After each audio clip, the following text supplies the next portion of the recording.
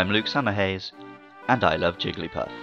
When I first arrived in Japan, jet-lagged, missing my family and friends, and overwhelmed by the scale of Tokyo, I was close to having a panic attack about what a mad thing I was doing. I eventually got to my first hostel, made my way up to the kitchen, and saw a big, soft Jigglypuff under the TV. It was the first real reassurance that maybe, actually, everything was going to be alright. Jigglypuff is one of the most popular Pokemon out there. She was a major recurring character in the early heyday of the anime. She's in the main series video games at just the right level of scarcity to be exciting but still available. And by appearing in every single entry in the Smash Bros. Series, Jigglypuff stands among the de facto pantheon of Nintendo's most iconic and beloved characters. Not bad for the second fluffy pink ball in the Pokédex.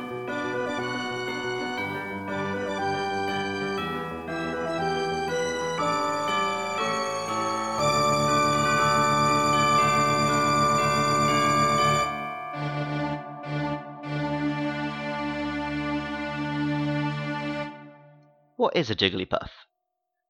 Described by the Pokédex as the balloon Pokemon, Jigglypuff is a spherical, pink little creature with a silly little curl of hair and stubby little arms and legs. 100% of the Pokédex entries talk about Jigglypuff singing songs, and this is her main trick. The move Sing is not exclusive to Jigglypuff, but is very much treated as her signature move. She sings the song, and the opponent falls asleep. This was famously demonstrated in the original series of the anime.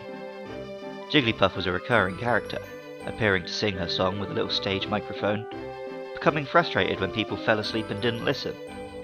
It was a cute little gag, and the way she proceeded to draw all over the cast's faces as they slept was amusing.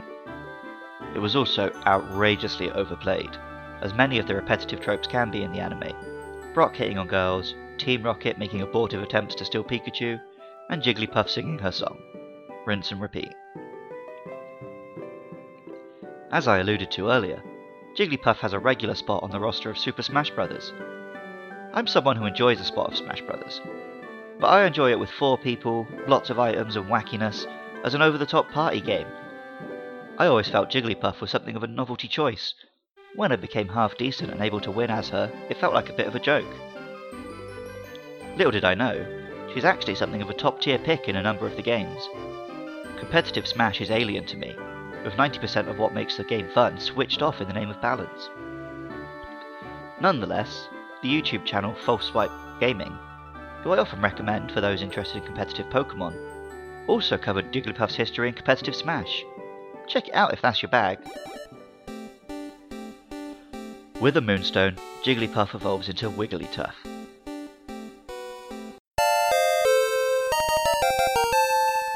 Wigglytuff is another of the same but bigger evolutions, although the hairdo does stick up. It continues to look kind of cute, and with the later addition of Fairy type it does have some battling power.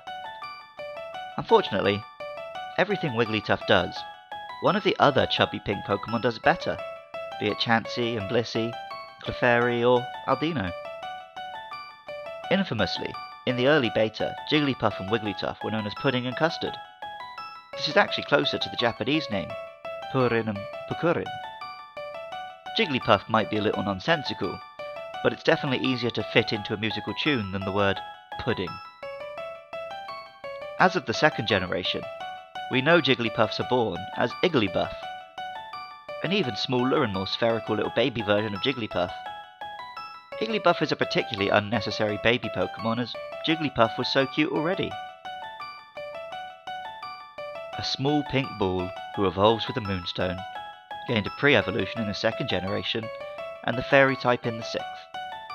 Yes, Jigglypuff is clearly a deliberate counterpart to Clefairy.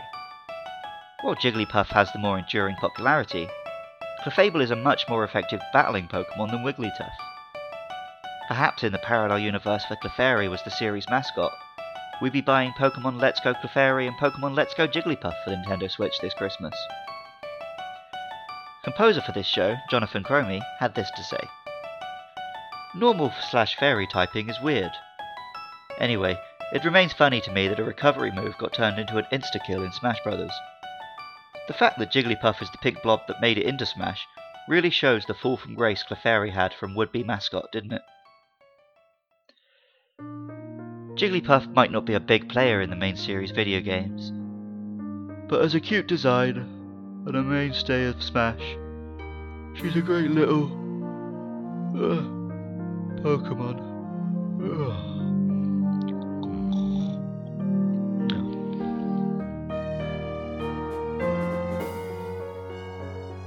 Music for Luke Loves Pokemon was created by Jonathan Cromie. Artwork for the show is by Katie Groves. If you're interested and you enjoy the show, please do give us a 5-star rating and review on iTunes, and share this podcast with your Pokemon-loving friends. If you have anything to say about the next couple of Pokemon we'll be covering, Zubat and Oddish, let me know all about it. I'm on Twitter and Facebook at LukeLovesPKMN, and you can email the show at lukelovespkmn@gmail.com. I love Jigglypuff, and remember, I love you too.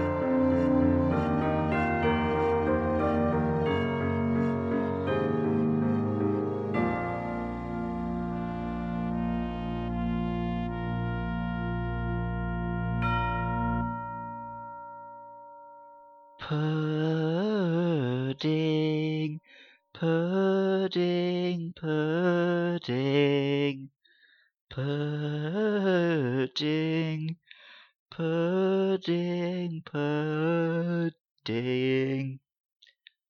No, it just doesn't work.